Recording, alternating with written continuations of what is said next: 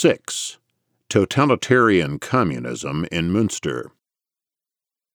Northwestern Germany in that era was dotted by a number of small ecclesiastical states, each run by a prince-bishop. The state was run by aristocratic clerics who elected one of their own as bishop. Generally, these bishops were secular lords who were not ordained. By bargaining over taxes, the capital city of each of these states had usually wrested for itself a degree of autonomy. The clergy, which constituted the ruling elite of the state, exempted themselves from taxation while imposing very heavy taxes on the rest of the populace.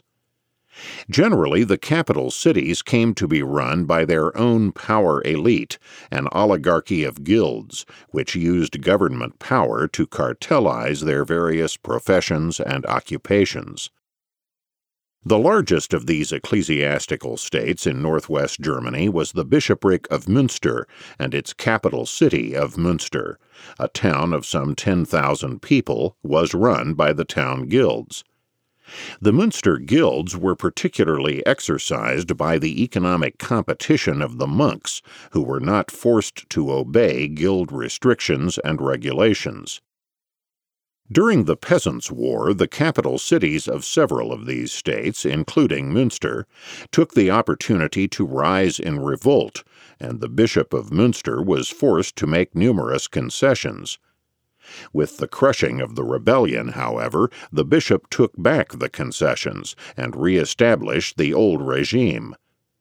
By 1532, however, the guilds, supported by the people, were able to fight back and take over the town, soon forcing the bishop to recognize Münster officially as a Lutheran city. It was not destined to remain so for long, however. From all over the Northwest, hordes of Anabaptist enthusiasts flooded into Münster, seeking the onset of the New Jerusalem. From the northern Netherlands came hundreds of Melchiorites, followers of the itinerant visionary Melchior Hoffmann. Hoffmann, an uneducated furrier's apprentice from Swabia in southern Germany, had for years wandered through Europe preaching the imminence of the Second Coming, which he had concluded from his researches would occur in 1533, the 15th centenary of the death of Jesus. Melchiorism had flourished in the northern Netherlands, and many adepts now poured into Münster, rapidly converting the poorer classes of the town. Meanwhile, the Anabaptist cause in Münster received a shot in the arm when the eloquent and popular young minister Bernd Rothman, a highly educated son of a town blacksmith, converted to Anabaptism. Originally a Catholic priest, Rothman had become a friend of Luther and the head of the Lutheran movement in Münster. Converted to Anabaptism, Rothman lent his eloquent preaching to the cause of communism as it had supposedly existed in the primitive Christian church. Holding everything in common, with no mine and thine, and giving to each according to his need.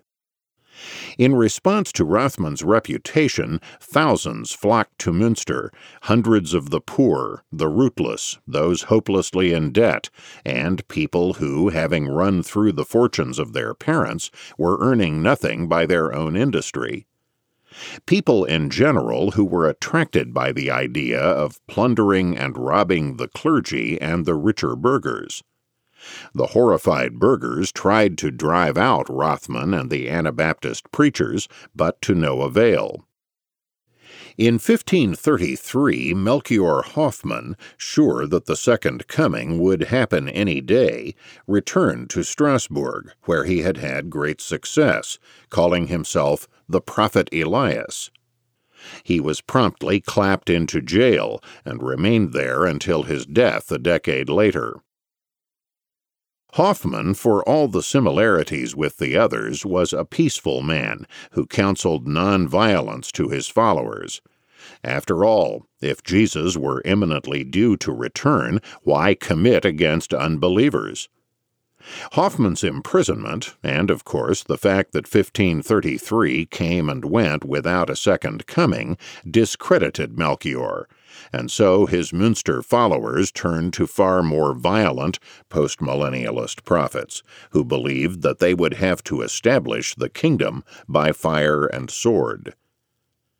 The new leader of the coercive Anabaptists was a Dutch baker from Haarlem, one Jan Mathis. Reviving the spirit of Thomas Münzer, Mathis sent out missionaries or apostles from Haarlem to rebaptize everyone they could and to appoint bishops with the power to baptize. When the new apostles reached Münster in early 1534, they were greeted, as we might expect, with enormous enthusiasm.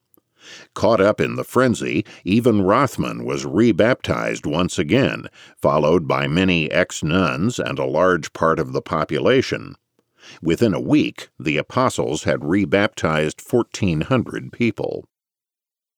Another apostle soon arrived, a young man of 25 who had been converted and baptized by Mathis only a couple of months earlier. This was Jan Bakkelson, who was soon to become known in song and story as Johann of Leyden. Though handsome and eloquent, Bakkelson was a troubled soul, having been born the illegitimate son of the mayor of a Dutch village by a woman serf from Westphalia. Bakkelson began life as an apprentice tailor, married a rich widow, but then went bankrupt when he set himself up as a self-employed merchant. In February 1534, Bakkelson won the support of the wealthy cloth merchant Bernd Knipperdolink, the powerful leader of the Münster guilds, and shrewdly married Knipperdolink's daughter. On 8 February, son-in-law and father-in-law ran wildly through the streets together, calling upon everyone to repent. After much frenzy, mass writhing on the ground, and the seeing of apocalyptic visions, the Anabaptists rose up and seized the town hall, winning legal recognition for their movement. In response to this successful uprising, many wealthy Lutherans left town, and the Anabaptists, feeling exuberant, sent messengers to surrounding areas summoning everyone to come to Münster. The rest of the world, they proclaimed, would be destroyed in a month or two. Only Münster would be saved to become the New Jerusalem. Thousands poured in from as far away as Flanders and Frisia in the northern Netherlands. As a result, the Anabaptists soon won a majority on the town council, and this success was followed 3 days later, on 24 February, by an orgy of looting of books, statues, and paintings from the churches and throughout the town. Soon Jan Mathis himself arrived, a tall, gaunt man with a long black beard. Mathis, aided by Bakkelson, quickly became the virtual dictator of the town. The coercive Anabaptists had at last seized a city. The great communist experiment could now begin. The first mighty program of this rigid theocracy was, of course, to purge the New Jerusalem of the unclean and the ungodly, as a prelude to their ultimate extermination throughout the world. Mathis called, therefore, for the execution of all remaining Catholics and Lutherans, but Knipperdolink's cooler head prevailed, since he warned Mathis that slaughtering all other Christians than themselves might cause the rest of the world to become edgy, and they might all come and crush the New Jerusalem in its cradle.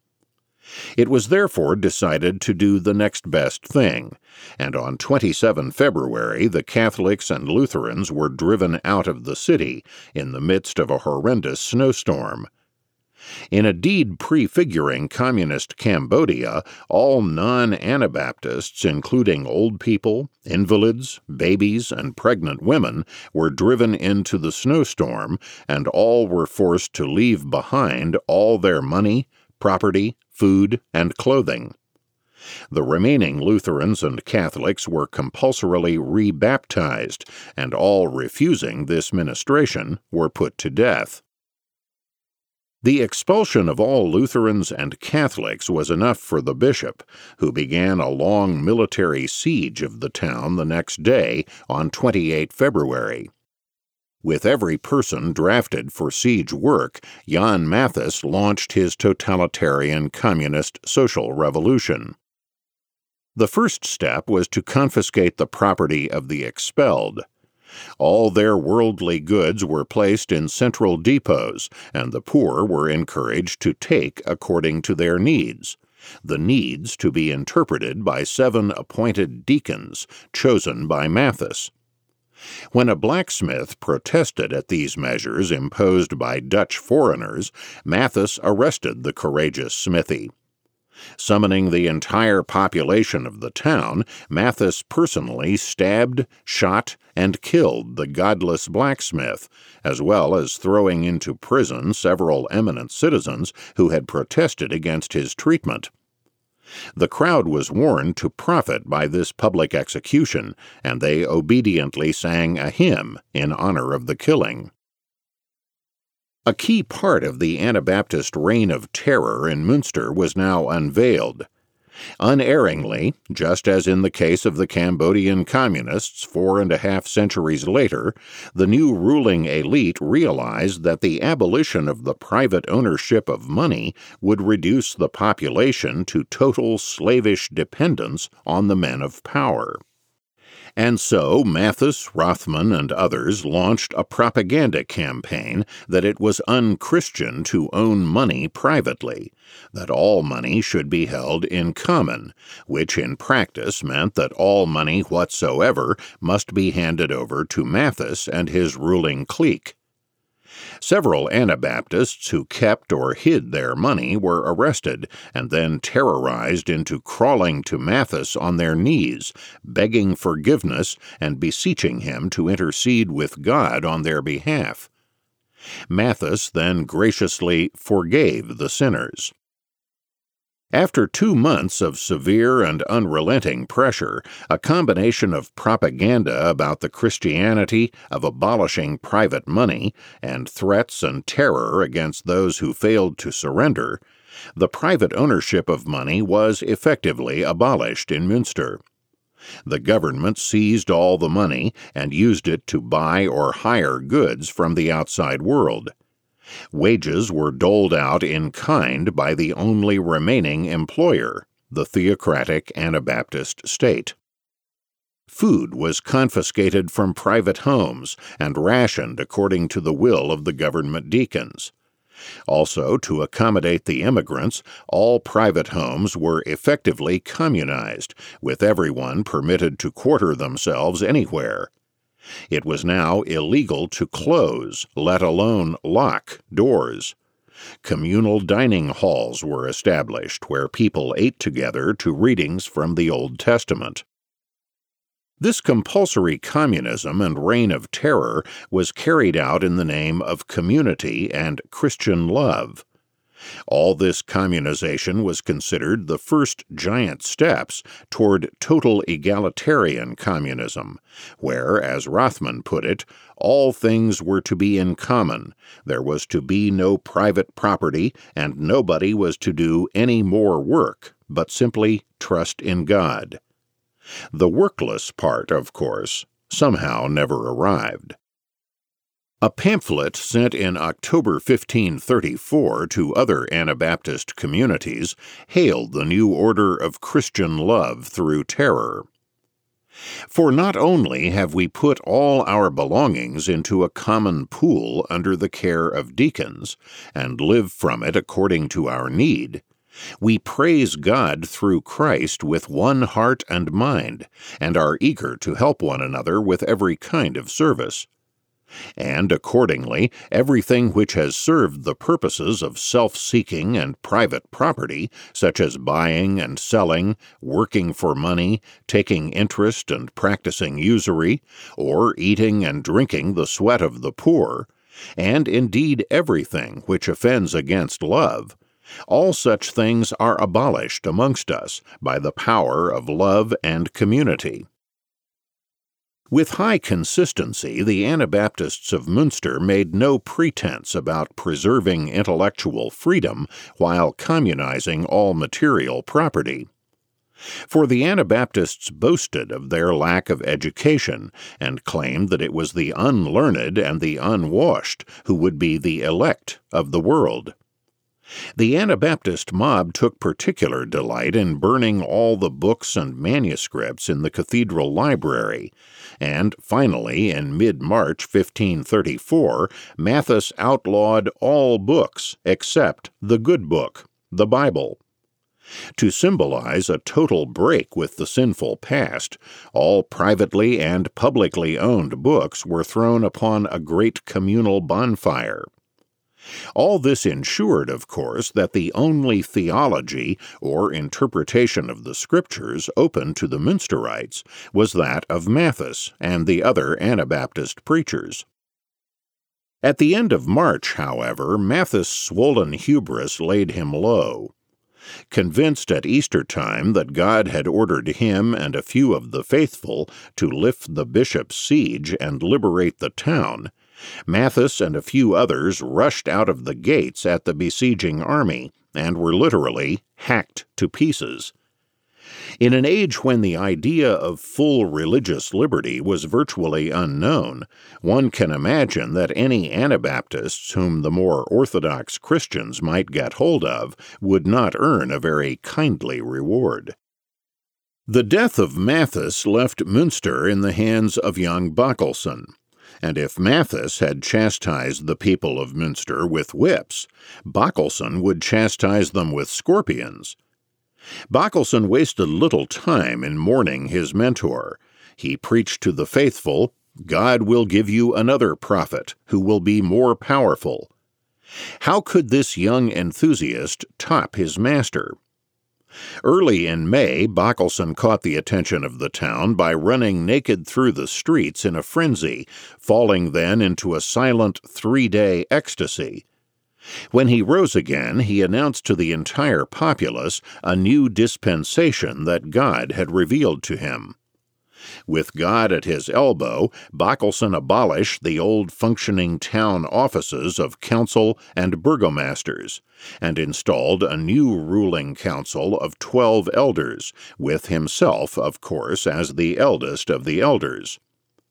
The elders were now given total authority over the life and death, the property and the spirit of every inhabitant of Münster. A strict system of forced labor was imposed, with all artisans not drafted into the military now public employees, working for the community for no monetary reward. This meant, of course, that the guilds were now abolished. The totalitarianism in Münster was now complete. Death was now the punishment for virtually every independent act, good or bad. Capital punishment was decreed for the high crimes of murder, theft, lying, avarice, and quarreling. Also, death was decreed for every conceivable kind of insubordination: the young against their parents, wives against their husbands, and, of course, anyone at all against the chosen representatives of God on earth, the totalitarian government of Münster. Bernd Knipperdolink was appointed High Executioner to enforce the decrees. The only aspect of life previously left untouched was sex, and this now came under the hammer of Bachelsen's total despotism. The only sexual relation permitted was marriage between two Anabaptists. Sex in any other form, including marriage with one of the godless, was a capital crime. But soon Bachelsen went beyond this rather old-fashioned credo and decided to establish compulsory polygamy in Münster. Since many of the expellees had left their wives and daughters behind, Münster now had 3 times as many marriageable women as men, so that polygamy had become technologically feasible. Bachelsen converted the other rather startled preachers by citing polygamy among the patriarchs of Israel, as well as by threatening dissenters with death. Compulsory polygamy was a bit too much for many of the Münsterites, who launched a rebellion in protest. The rebellion, however, was quickly crushed, and most of the rebels put to death. Execution was also the fate of any further dissenters. And so, by August 1534, polygamy was coercively established in Münster. As one might expect, young Bakkelson took an instant liking to the new regime, and before long he had a harem of 15 wives, including De Vara, the beautiful young widow of Jan Mathis. The rest of the male population also began to take to the new decree as ducks to water. Many of the women did not take as kindly to the new dispensation, and so the elders passed a law ordering compulsory marriage for every woman under, and presumably also over, a certain age, which usually meant being a compulsory third or fourth wife. Moreover, since marriage among the godless was not only invalid but also illegal, the wives of the expellees now became fair game, and were forced to marry good Anabaptists. Refusal to comply with the new law was punishable, of course, by death, and a number of women were actually executed as a result. Those old wives who resented the new wives coming into their household were also suppressed, and their quarreling was made a capital crime. Many women were executed for quarreling. But the long arm of the state could reach only just so far, and in their first internal setback, Bakkelson and his men had to relent and permit divorce. Indeed, the ceremony of marriage was now outlawed totally, and divorce made very easy. As a result, Münster now fell under a regime of what amounted to compulsory free love. And so, within the space of only a few months, a rigid Puritanism had been transmuted into a regime of compulsory promiscuity. Meanwhile, Bakkelson proved to be an excellent organizer of a besieged city. Compulsory labor, military and civilian, was strictly enforced. The bishop's army consisted of poorly and irregularly paid mercenaries, and Bakkelson was able to induce many of them to desert by offering them regular pay for money, that is, in contrast to Bakkelson's rigid internal moneyless communism. Drunken ex-mercenaries were, however, shot immediately. When the bishop fired pamphlets into the town offering a general amnesty in return for surrender, Bakkelson made reading such pamphlets a crime punishable by, of course, death. At the end of August 1534, the bishop's armies were in disarray, and the siege temporarily lifted. Jan Bakkelson seized this opportunity to carry his egalitarian communist revolution one step further. He had himself named king and Messiah of the last days. Proclaiming himself king might have appeared tacky and perhaps even illegitimate. And so Bakkelson had one Dusenschur, a goldsmith from a nearby town and a self-proclaimed prophet, do the job for him. At the beginning of September, Dusenschur announced to one and all a new revelation. Jan Bakkelson was to be king of the whole world, the heir of King David, to keep that throne until God himself reclaimed his kingdom.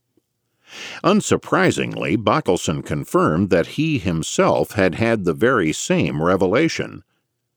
Dusenschur then presented a sword of justice to Bakkelson, anointed him, and proclaimed him king of the world. Bakkelson, of course, was momentarily modest. He prostrated himself and asked guidance from God. But he made sure to get that guidance swiftly. And it turned out, mirabile dictu, that Dusenschur was right. Bakkelson proclaimed to the crowd that God had now given him power over all nations of the earth. Anyone who might dare to resist the will of God shall without delay be put to death with the sword. And so, despite a few mumbled protests, Jan Backelson was declared King of the World and Messiah, and the Anabaptist preachers of Münster explained to their bemused flock that Backelson was indeed the Messiah as foretold in the Old Testament. Backelson was rightfully ruler of the entire world, both temporal and spiritual. It often happens with egalitarians that a hole, a special escape hatch from the drab uniformity of life, is created for themselves. And so it was with King Backelson. It was, after all, important to emphasize in every way the importance of the Messiah's advent. And so Backelson wore the finest robes, medals, and jewelry. He appointed courtiers and gentlemen-at-arms, who also appeared in splendid finery.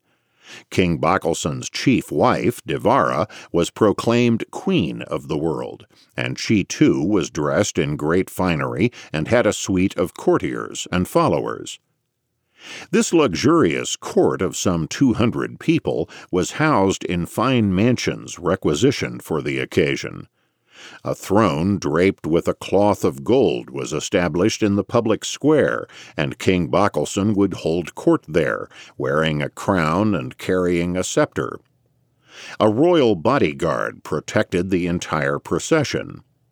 All Backelson's loyal aides were suitably rewarded with high status and finery. Knipperdolink was the chief minister, and Rothman, royal orator. If communism is the perfect society, somebody must be able to enjoy its fruits, and who better but the Messiah and his courtiers? Though private property and money was abolished, the confiscated gold and silver was now minted into ornamental coins for the glory of the new king. All horses were confiscated to build up the king's armed squadron. Also, names in Münster were transformed. All the streets were renamed. Sundays and feast days were abolished, and all newborn children were named personally by the king in accordance with a special pattern.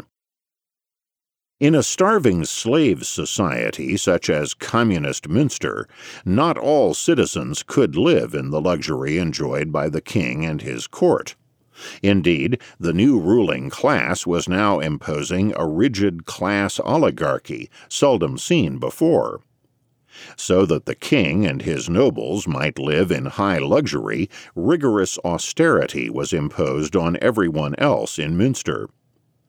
The subject population had already been robbed of their houses and much of their food. Now, all superfluous luxury among the masses was outlawed. Clothing and bedding were severely rationed, and all surplus turned over to King Backelson under pain of death. Every house was searched thoroughly, and 83 wagon loads of surplus clothing collected.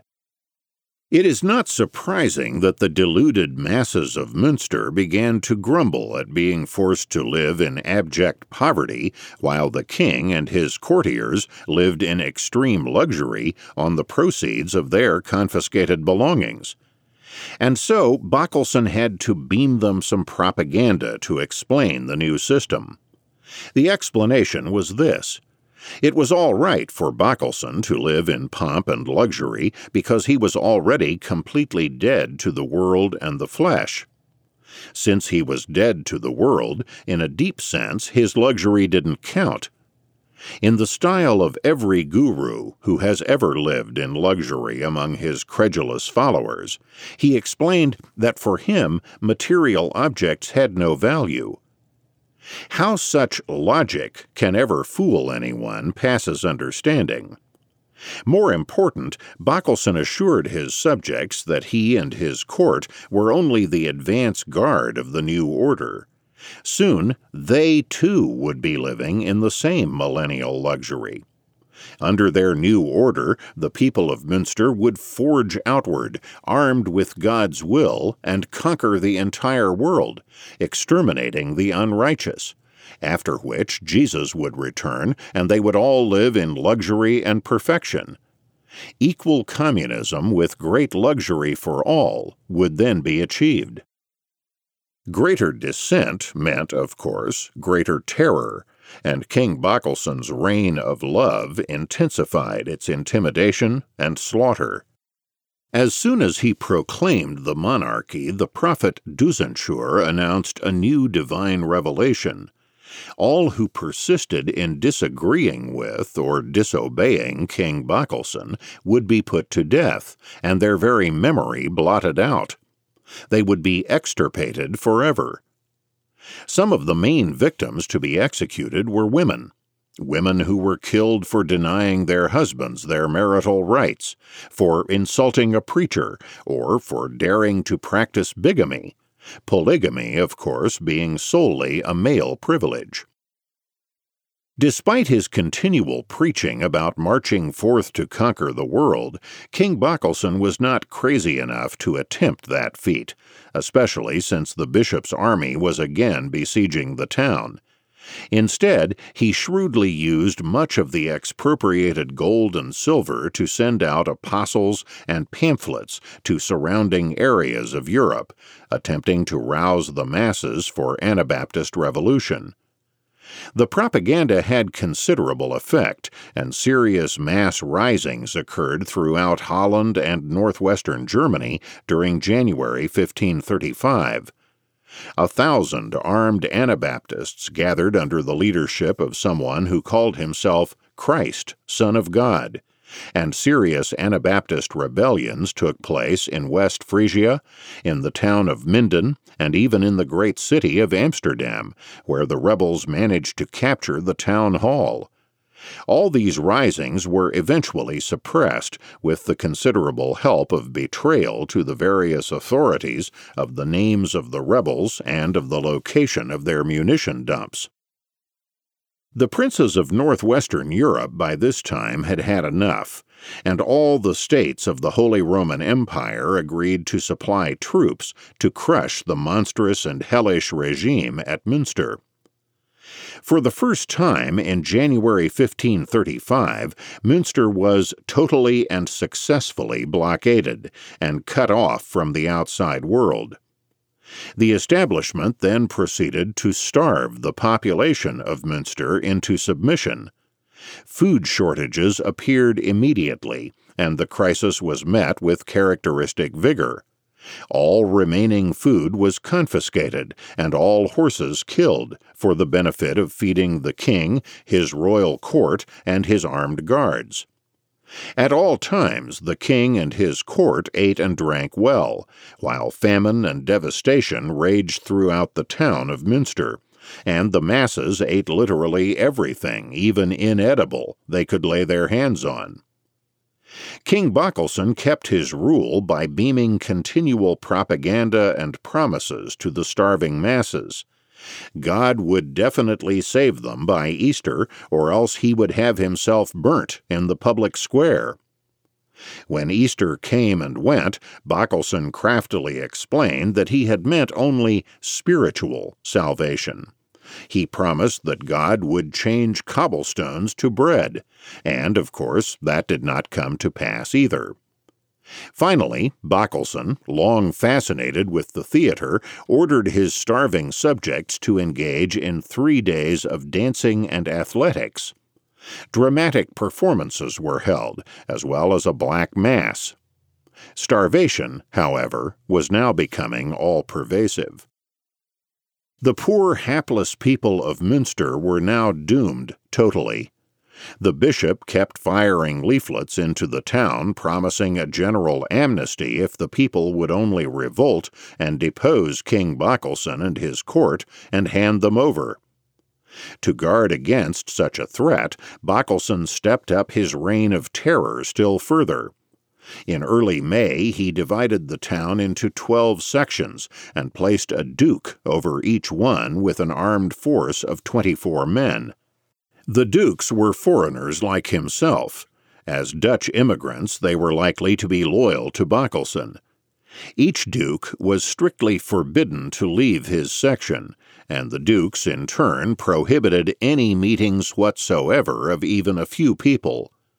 No one was allowed to leave town, and any caught plotting to leave, helping anyone else to leave, or criticizing the king was instantly beheaded, usually by King Bakkelsen himself. By mid-June, such deeds were occurring daily, with the body often quartered and nailed up as a warning to the masses. Bakkelsen would undoubtedly have let the entire population starve to death rather than surrender, but two escapees betrayed weak spots in the town's defense, and on the night of 24 June 1535, the nightmare New Jerusalem at last came to a bloody end. The last several hundred Anabaptist fighters surrendered under an amnesty and were promptly massacred, and Queen Devara was beheaded. As for ex-King Bakkelsen, he was led about on a chain, and the following January, along with Knipperdolink, was publicly tortured to death, and their bodies suspended in cages from a church tower. The old establishment of Münster was duly restored, and the city became Catholic once more. The stars were once again in their courses, and the events of 1534 and 1535 understandably led to an abiding distrust of mysticism and enthusiast movements throughout Protestant Europe. 7. The roots of Messianic communism. Anabaptist communism did not spring out of thin air at the advent of the Reformation. Its roots can be traced back to an extraordinarily influential late 12th century Italian mystic, Joachim of Fiore, 1145 to 1202. Joachim was an abbot and hermit in Calabria, in southern Italy. It was Joachim who launched the idea that hidden in the Bible, for those who had the wit to see, were prophecies foretelling world history. Concentrating on the murky book of Revelation, Joachim decreed that history was destined to move through 3 successive ages, each of them ruled by one of the members of the Holy Trinity. The first age, the age of the Old Testament, was the era of the Father, or the Law, the age of fear and servitude. The second age, the era of the Son, was the age of the New Testament, the era of faith and submission. Mystics generally think in threes, and Joachim was moved to herald the coming of the third and final age, the age of the Holy Spirit, the era of perfect joy, love, and freedom, and the end of human history. It would be the age of the end of property, because everyone would live in voluntary poverty, and everyone could easily do so because there would be no work, since people would be totally liberated from their physical bodies. Possessing only spiritual bodies, there would be no need to eat food or do much else either. The world would be, in the paraphrase of Norman Cohn, one vast monastery in which all men would be contemplative monks wrapped continuously in mystical ecstasy until the day of the Last Judgment. Joachim's vision already resonates with the later Marxian dialectic of the 3 allegedly inevitable stages of history: primitive communism, class society, and then, finally, the realm of perfect freedom, total communism, and the withering away of the division of labor and the end of human history. As with so many chiliasts, Joachim was sure of the date of the advent of the final age, and, typically, it was coming soon. In his view, sometime in the first half of the next, the 13th century. The Joachite bizarreries quickly exerted enormous influence, particularly in Italy, in Germany, and in the rigorist wing of the new Franciscan order. A new ingredient to this witch's brew was added a little later by a learned professor of theology at the great University of Paris at the end of the 12th century. Once a great favorite of the French royal court, Amalric's odd doctrines were condemned by the Pope, and after a forced public recantation, Amalric died shortly thereafter in 1206 or 1207. His doctrines were then picked up by a small secret group of erudite clerical disciples, the Amarians, most of whom had been students in theology at Paris. Centered at the important commercial cloth-making town of Troyes in Champagne, the Amarian missionaries influenced many people and distributed popular works of theology in the vernacular. Their leader was the priest William Aurifex, who was either a goldsmith or an alchemist attempting to transform base metals into gold. Subjected to espionage by the Bishop of Paris, the 14 Amarians were all rounded up and either imprisoned for life or burnt at the stake, depending on whether they recanted their heresies. Most of them refused to recant. The Amarians, like Joachim, propounded the 3 ages of human history, but they added some spice to it. Each age apparently enjoyed its own incarnation. For the Old Testament, it was Abraham and perhaps some other patriarchs. For the New Testament, the incarnation was, of course, Jesus. And now, for the dawning age of the Holy Spirit, the incarnation would now emerge in human beings themselves.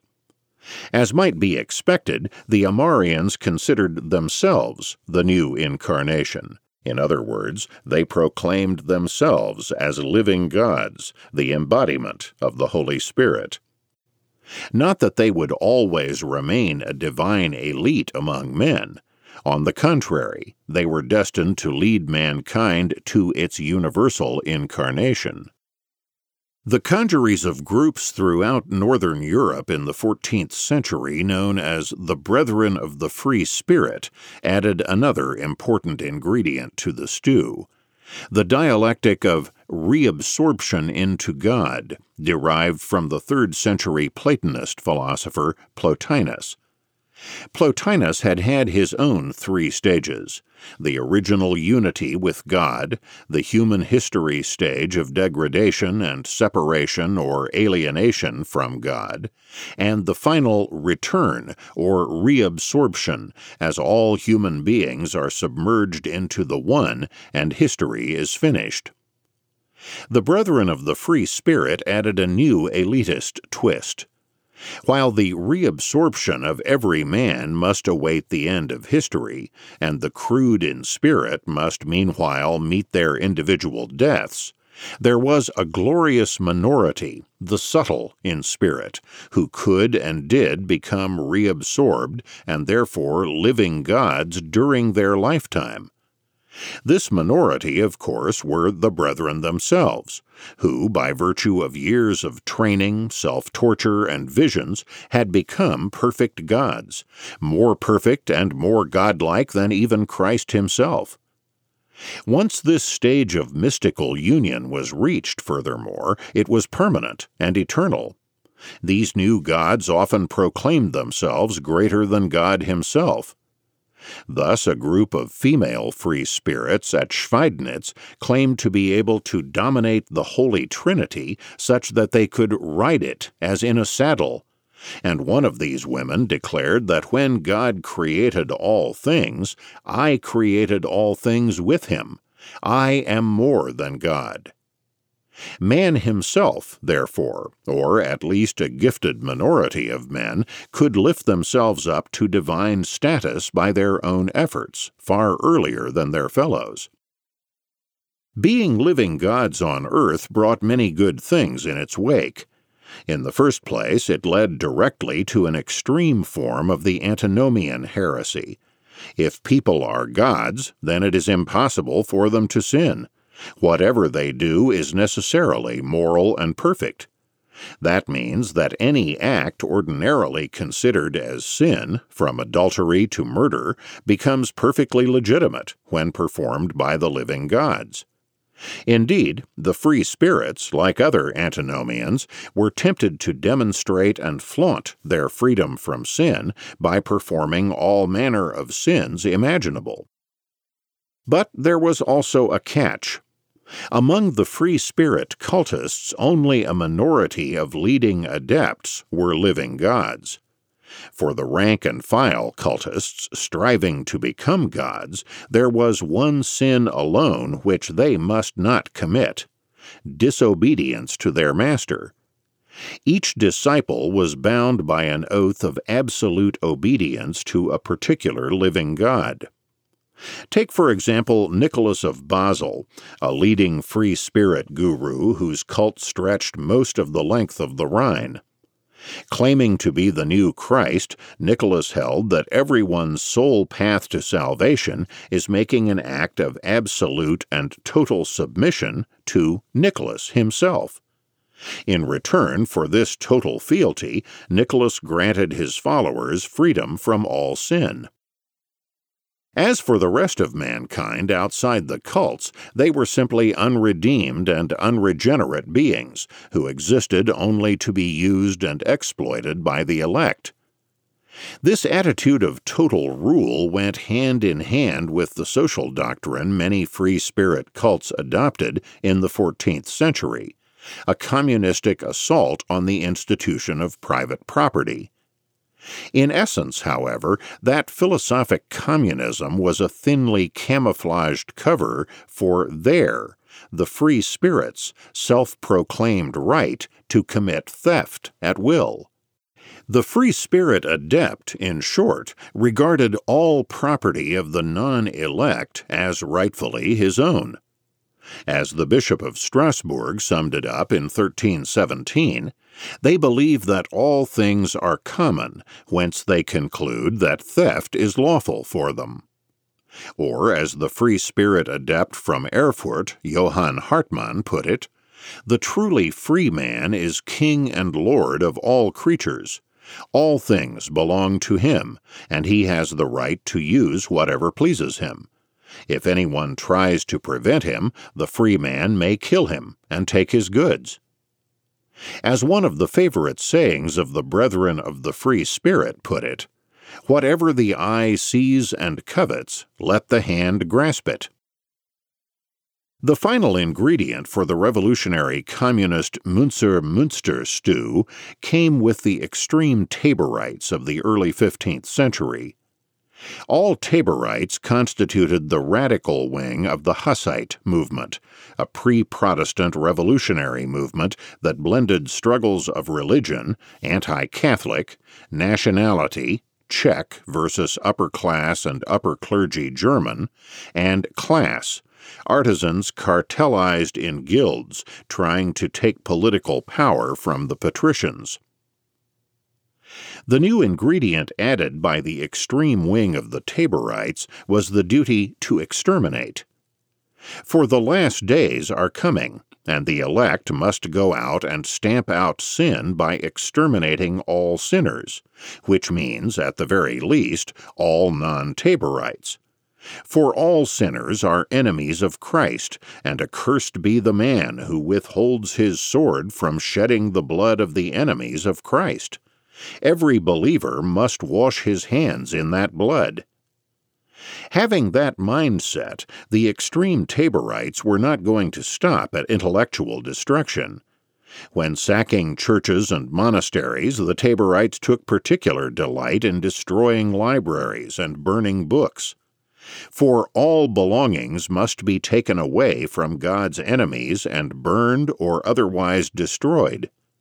Besides, the elect have no need for books.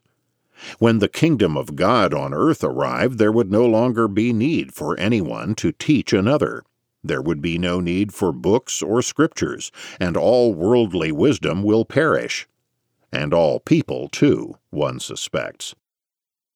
Moreover, elaborating anew the theme of a return to a lost golden age, the ultra-Taborites proposed to return to the allegedly early Czech condition of communism, a society with no private property.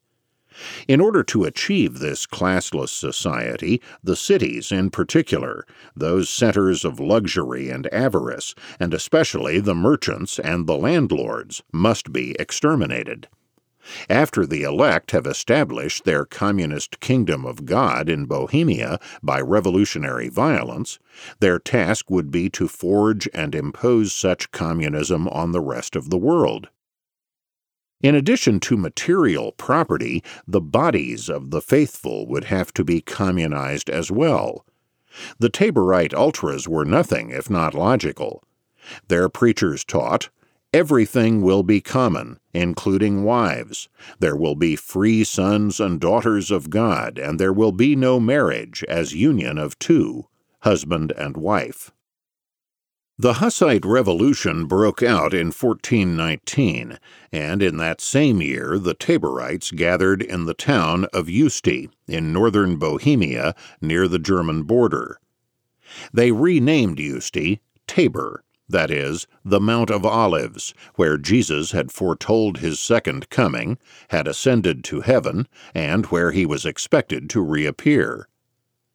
The Taborites engaged in a communist experiment at Tabor, owning everything in common, and dedicated to the proposition that whoever owns private property commits a mortal sin. True to their doctrines, all women were owned in common, while if husband and wife were ever seen together, they were beaten to death or otherwise executed. Unfortunately, but characteristically, the Taborites were so caught up in their unlimited right to consume from the common store that they felt themselves exempt from the need to work.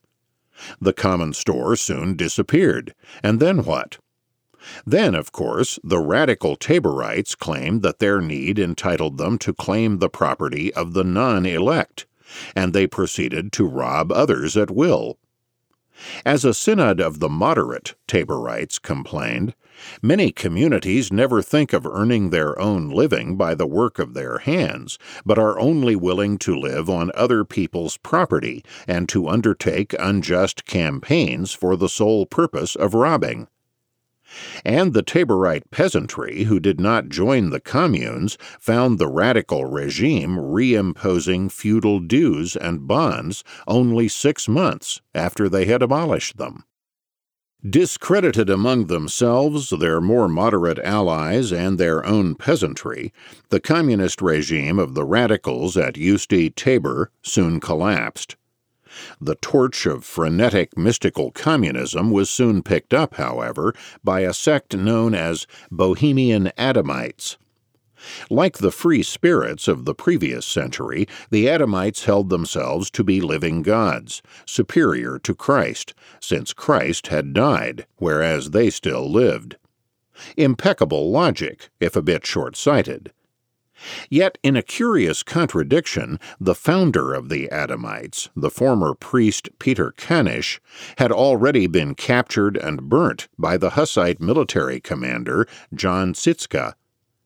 The Adamites dubbed the dead Kanisch Jesus, and then selected as their leader a peasant whom they called Adam Moses.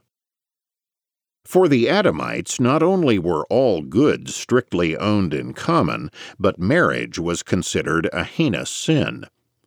In short, promiscuity was compulsory, since the chaste were unworthy to enter the Messianic kingdom. Any man could choose any woman at will, and that will would have to be obeyed. The Adamites also went around naked most of the time, imitating the original state of Adam and Eve. On the other hand, promiscuity was at one and the same time compulsory and restricted, because sex could only take place with the permission of the leader, Adam Moses. Like the other radical Taborites, the Adamites regarded it as their sacred mission to exterminate all the unbelievers in the world, wielding the sword until blood floods the world to the height of a horse's bridle. They were God's scythe, sent to cut down and eradicate the unrighteous. The Adamites took refuge from the Zitzka forces on an island in the river Netzarka, from which they went forth in commando raids to try their best, despite their small number, to fulfill their twin pledge of compulsory communism and extermination of the non-elect. At night, they sallied forth in raids, which they called a holy war, to steal everything they could lay their hands on, and then to exterminate their victims. True to their creed, they murdered every man, woman, and child they could discover. Finally, Tsitka sent a force of 400 trained soldiers who besieged the Adamites' island, and finally, in October 1421, overwhelmed the commune and massacred every single person. One more hellish kingdom of God on earth had been put to the sword. The Taborite army was crushed by the moderate Hussites at the Battle of Lipan in 1434, and from then on, Taborism declined and went underground. But it continued to emerge here and there, not only among the Czechs, but in Bavaria and other German lands bordering Bohemia. The stage was set for the Münster phenomenon of the following century.